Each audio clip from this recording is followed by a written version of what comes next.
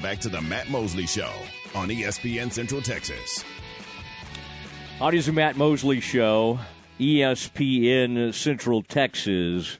Realignment, swirls. Bears are back at practice today. Fall camp starts. And yet, all I can talk about is realignment. Kevin Reynolds joining us now from the Salt Lake Trib. And I like that Salt Lake Trib because, Kevin, I'm a big Utah Jazz fan. They've had a lot of Baylor players come through there. Used to have a GM from Baylor as well. But I'm always kind of checking out the Trib. But, Kevin, I mean, there you were just a few months ago covering BYU, digging in. And now it's realignment, looking at Arizona State, looking to see what Utah is going to do. Welcome back to the show, man. These are exciting times, aren't they? Yeah, they are. Thanks for having me. I appreciate it. Yeah, and you were just writing about Colorado leaving and Dan Lanning and some of his comments. I mean, I think Dan kind of better watch it a little bit. I mean, you can laugh at Colorado all you want, but as the point you made is it was Colorado's departure that kind of signaled, okay, this thing's coming undone. And, boy, by this weekend, it could come all the way undone. And you've got Oregon and Washington looking for a home. You've got Arizona and Arizona State, their board meeting tonight. I think the University of Washington board is now meeting tonight. Now, Kevin, you cover Utah quite a bit. What has been kind of the tenor of your conversations with the Utes? And it seems like they didn't really want to get back with BYU, but they may not have much of a choice here. Are Utah fans starting to think, well, maybe this Big 12 wouldn't be such a bad move for us about now? Yeah, I mean, I think it is interesting just from you mentioned the fan aspect. I think I think fans will eventually come around to whatever happens regardless, because at this point, you mentioned all those schools. I think it's about survival at this point, and the Big 12 in some cases, or if you're Oregon and Washington looking at the Big 10, I think you kind of accept whatever it takes to survive and kind of move on past this realignment cycle if you're an individual athletic department. But I think back to 2 weeks ago, sitting in Las Vegas and listening to Utah Athletic Director Mark Harlan speak about the Pac-12, and he was standing right next to George Kliavkoff, and he kind of made it very clear that he wanted Utah to stay in the Pac-12, and I think there is an element to this. Every school I think has different allegiances to different conferences. In Texas and Houston, getting back to the Big 12 is a big deal for them, and getting back to playing with those schools that they used to play with. And for Utah, I think there is that allegiance to the Pac-12 because this is the conference that bet on Utah to bring them up to the Power 5 level over a decade ago now. And so you're kind of, I don't think allegiances are everything, but it definitely is something. And Mark Harlan did talk a little bit about how much he kind of wanted to stay in the Pac-12 and still hasn't spoken publicly since then, actually, about 13 days ago now, and a lot's changed. But I think there is some of that to Utah. And then the other part of it, too, is that Utah spent a really long time building up to being able to be competitive in the Pac-12, particularly in football, I'm thinking. And, they've won 2 of the last Pac-12 championships, been the last 2 Rose Bowls. And it was kind of a really long climb for Kyle Whittingham and everybody. And kind of now that they've reached the peak of that conference, now it's looking like they're going to have to change conferences. So I think there is part of the trepidation on Utah's part is the history, the backstory, and what's kind of taken place for the last 11, 12 years, or 13 now, going on 13. So it's been a long climb, and I think there's a little bit something deeper there for Utah with the Pac-12. Isn't that funny? BYU came to Waco right before they came into the conference. Utah has a trip scheduled to Waco here in a few weeks, and they could just defect while they're in Waco and just go ahead and make the announcement that they're coming in. There is some interesting symmetry to that. Explain to us, Kevin, what you've learned about that Utah-BYU feelings. It's kind of like Utah, in some sense, doesn't like having to follow BYU into a conference. They don't like the feeling of that. Is that kind of part of Utah's feelings? They don't want to be viewed as, well, we got to go do what the Cougars are doing. Like, that's a pretty deep, I don't know if hatred's the word, but that's a fun rivalry. What is the Utah feeling about BYU? And is there that feeling of, hey, we kind of hate to have to, we hate how that looks, following BYU into a new conference? Yeah, I mean, I think from a fan perspective, there's certainly a lot there. I think I'm not sure if that same level exists within the athletic department truly. I think we'll have to figure out the actual thinking probably in the next couple of days after this comes out of how much that actually did play a factor. But from my perspective, I actually think it would be good on multiple levels to have BYU and Utah in the same conference. I think from the Big 12's perspective, I think giving a rivalry to the conference is a big deal, particularly one that I think is a pretty good college football rivalry in BYU and Utah. And also having it in the Mountain Time Zone is big for the Big 12 in terms of television windows and everything like that. And I think that matters to this new look conference. They have UCF over in Florida. They obviously have Texas. They have Cincinnati. But having two teams and three teams really with Colorado, if you bring in Utah as well, in the Mountain Time Zone, I think is good for the league. And having two teams that I think if you put them together, people will watch it. Maybe not every week, but I think for sure, a rivalry game is good for a conference that's kind of losing Texas and Oklahoma. So I'm not really entirely sure how much the athletic department views it as Utah can't follow BYU to the Big 12. I think if the Big 12 is the best move for Utah, I think they're going to make it regardless of BYU. But, there is backstory here too. When Utah got called up to the Pac-12, BYU went independent. And so there is this long, over a decade backstory to these two schools. It's not just Utah and BYU kind of existed in isolation. Their paths to the Pac-12, and the Big 12 for BYU were quite different, and I think inform a lot of the at least the feelings right now. Because like I just said, Utah was grateful to the Pac-12. Obviously, BYU feels quite differently that they weren't brought up to the Pac-12 out of the Mountain West, and had to spend essentially 12 years wondering about the future every single time realignment came up. How is BYU seemingly, do you feel like ready for this slog of I mean, independent schedule is tough in its own right, but this every week kind of thing, getting back into a conference, especially the Big 12, BYU's had some great moments over the years, obviously, but, boy, you wrote about it the other day. Fall camp opens with around 60 new players, 42 of them signed since December. Of the four new schools coming in this year, do you think BYU's as ready as any of them? I mean, or would it be UCF? Like, who do you think is the most prepared? In some ways, BYU's played the toughest schedule, I would say, of the four new schools. How do you view that? As like who maybe has the roster that's most built? Because it's not easy. It wasn't easy for TCU when they came in, and they had been great in the Mountain West. How do you think it stacks up, and do you think BYU may be built for this a little more than the three other schools? I do get the point of the schedule. I understand that point that BYU maybe has played more Power 5 teams year in and year out than maybe UCF has. But at the same time, I don't think BYU, out of the four incoming schools, is the most prepared for this in year one in the Big 12. And I still am of the belief that UCF is probably the most prepared out of Houston, Cincinnati, and BYU.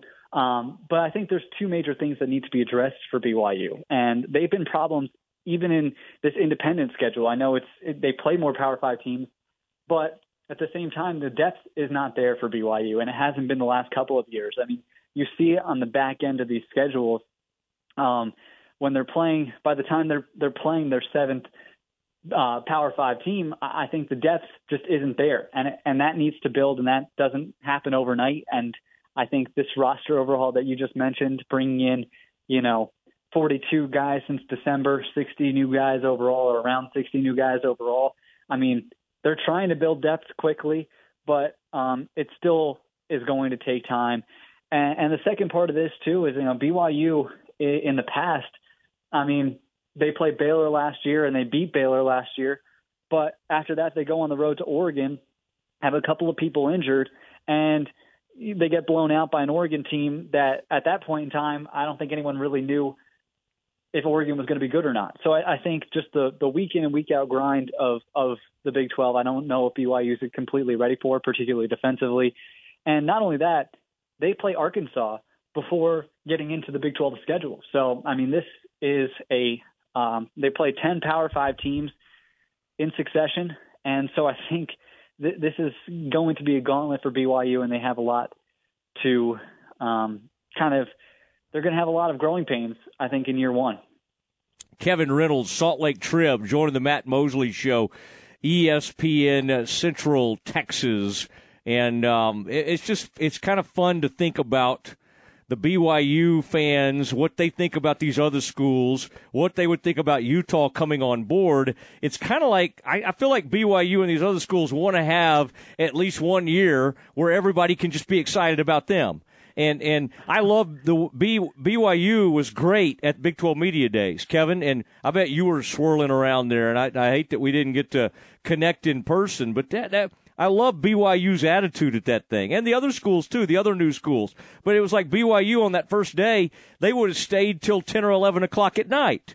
I mean, they were just kind of hanging around, doing interviews, other schools. I mean, I'm Baylor flagship, and I'm trying to track down Baylor people, and I got the BYU, AD, Sataki. I was watching him. The coach at BYU was over there, like, talking to how many different BYU publications or radio shows are there? I mean, it really spoke to me, like, how deep BYU goes in terms of their reach and the excitement. I do find it kind of funny, though, with Colorado coming in. I'm sure there's part of the BYU fandom that's like, hey, could y'all hold off and just let the focus be on us for 1 year before Arizona and everybody else comes into this conference? Well, they had a month, or maybe it's a little less than a month. All those schools had about, July 1st to, July 20-something. But, yeah, I think there is a ton of excitement, though, at BYU, to be honest with you. I mean, you mentioned that. I mean, Kalani Sitake was doing interviews. I don't even know who he was interviewing with at that point, to be honest with you. I'm not really sure. But he was there. I was working, and every time I looked over, he was still there. So, but, yeah, I think there is a ton of excitement. Particularly from the fan base as well. I think, it's been so long for BYU. I mean, this has been over a decade of independence, and I know, the independent schedules, there's one-off moments that you can point to for BYU, but, I even look at last year as an example of kind of the struggle of independence. It was my first year covering BYU last year. They lose to Oregon week 3, and from that point on, what are you playing for? Like the season, one loss, I don't know how much it's very hard to contextualize the season after that because there isn't a conference championship race. There really isn't a ton of rivalries. They didn't play Utah last year. They wouldn't play Utah. They're not going to play Utah this year. So it's just kind of, they go on the road to Liberty. What does that game really have, for BYU and for BYU fans? So there is a ton of, I think, excitement and energy for BYU to be in the Big 12 and to be back into a conference where those type of things won't happen. And if they can get Utah back, I know BYU fans probably will be upset at some point in time, but hey, at least that's playing a rival year in and year out. Yeah, it's going to be.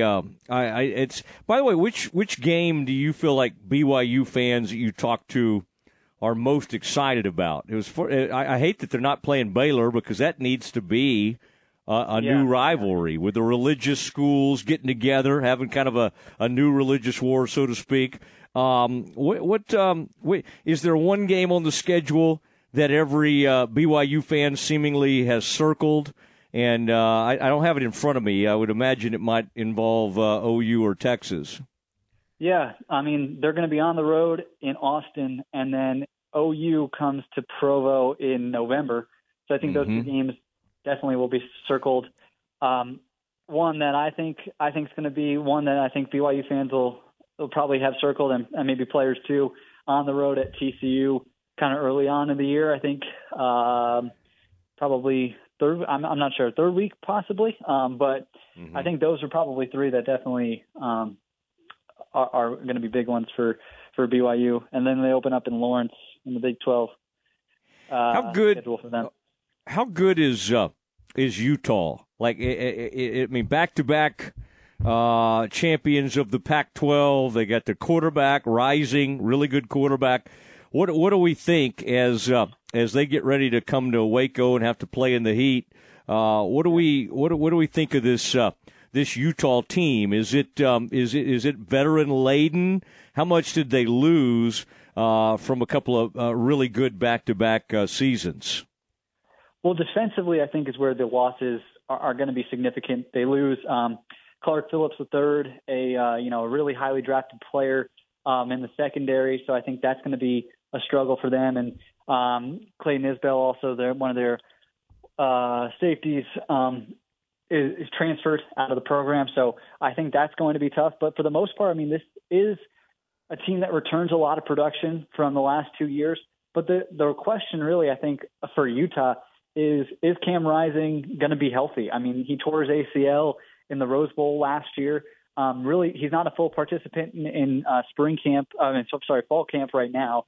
And then also the tight end, Brant Keithy, tore his ACL earlier in the year, about like late September against Arizona State. He's not completely back. I think, he'll have more time and he's expected to be back. But I think Utah's season really depends on how healthy is Cam Rising going to be, particularly early, because Utah opens up with Florida, and then you mentioned the Baylor game. So this is not going to be – I mean, they're playing 11 Power 5 teams out of the 12 weeks and open up with two difficult games, Baylor on the road. So if Cam Rising is not available for that game, I think it changes the complete tenor of the season, but also complete tenor of that game for Baylor very early in the year. They need to schedule like Michigan did. Did you see that? Harbaugh, out for 4 games. Did you see who those 4 games were for Michigan? I mean, I think the hardest game Rutgers, is Rutgers and nobody else that catches your attention. So Utah, that's one thing they have to do is learn how to schedule better. And now BYU scheduling becomes so much easier. I mean, think about that. I would imagine they had to cancel a bunch of games that they'd had scheduled out and all of that. But from a scheduling standpoint, what a nightmare to be an independent and try to have that thing scheduled out for 4, 5, 6, 7 years. And now you at least kind of know what you're getting from week to week. Kevin, last thing I had for you, what about BYU hoops? Coach Pope, I mean, I remember him from his college days. Seemingly, Gonzaga takes up all the airspace in that conference. What should we expect from BYU coming into arguably the best basketball conference in the land? Is this a team that will at least be competitive? How do you think this will go for them? Yeah, I think as hard as we've talked about this is going to be for BYU football, I think it's going to be much, much more difficult for BYU basketball. And I think BYU basketball last year kind of went on this completely different path. I mean, they had been pretty competitive, obviously, in Mark Pope's first couple of years. That COVID season, they were very, very good. But last year, they kind of just blew it all up. They got rid of they graduated a lot of guys, had a couple of transfers out of the program. And so they basically just went with a youth movement with a core of a couple of 3 freshmen and then a couple more sophomores. And I think they're still kind of building through that young core with adding a few more transfers from, the likes of UC Irvine and a couple of different places, Charlotte. But I think for BYU, there's just not enough shooting right now and not enough depth, particularly in the front court, to where I think the Big 12 is going to be a huge adjustment for them. And I think it's going to be taking at least a couple of years for them to be competitive and maybe even the middle of the pack in that conference. I mean, you mentioned it. I mean, it's the best basketball conference in the country. So yeah, for BYU basketball, I think it's going to be much more difficult than football, to be honest with you. Kevin Reynolds, Salt Lake Trib. Kevin, do you have some SMU ties? Is that what I recall about you? Yes. Yeah, I do. I do. Do the Mustangs? That's kind of sad. It looked like Pac-12 was a destination for them, but if the Pac-12 goes away, I guess the Mustangs will just kind of stay there in the AAC, which would be fine. But that was kind of fun to think of the Mustangs possibly as a Power 5 program. Were you kind of getting excited about that, your alma mater? You know, with SMU, I feel like it's the same thing every single time. I feel like, at first it was, the Big 12 that SMU wanted to get into the Big 12, and that was never really going to happen. And then I felt like this whole time with the Pac-12, it was kind of the same thing for me. I just didn't think it was going to happen, or if it did, a lot was going to have to break that way. And now it's looking like that's not going to be the case either. So, SMU, I just think it's going to be a struggle to get into these Power 5 conferences, and it continues to be. So I was never really on the path of that this was definitely going to happen for them. All right. Well, some of us, that love the SWC, the thought of like Houston, SMU, Baylor, Texas Tech, I mean, that would bring back a lot of memories. It'd be a lot of fun, but it's not going to happen, as you said. But again, we say a lot of things aren't going to happen, and then they do end up happening, and we're kind of seeing it with, Kevin, keep up the good work and keep writing about realignment, because right now, man, people can't get enough of this stuff, and just go cover Utah, cover BYU, cover it all, man. Make yourself indispensable. You're doing a really good job out there, and I appreciate your time today. Yeah, no, thanks so much for having me on. I appreciate it, man. All right, there he goes, Kevin Reynolds, the Salt Lake Trib.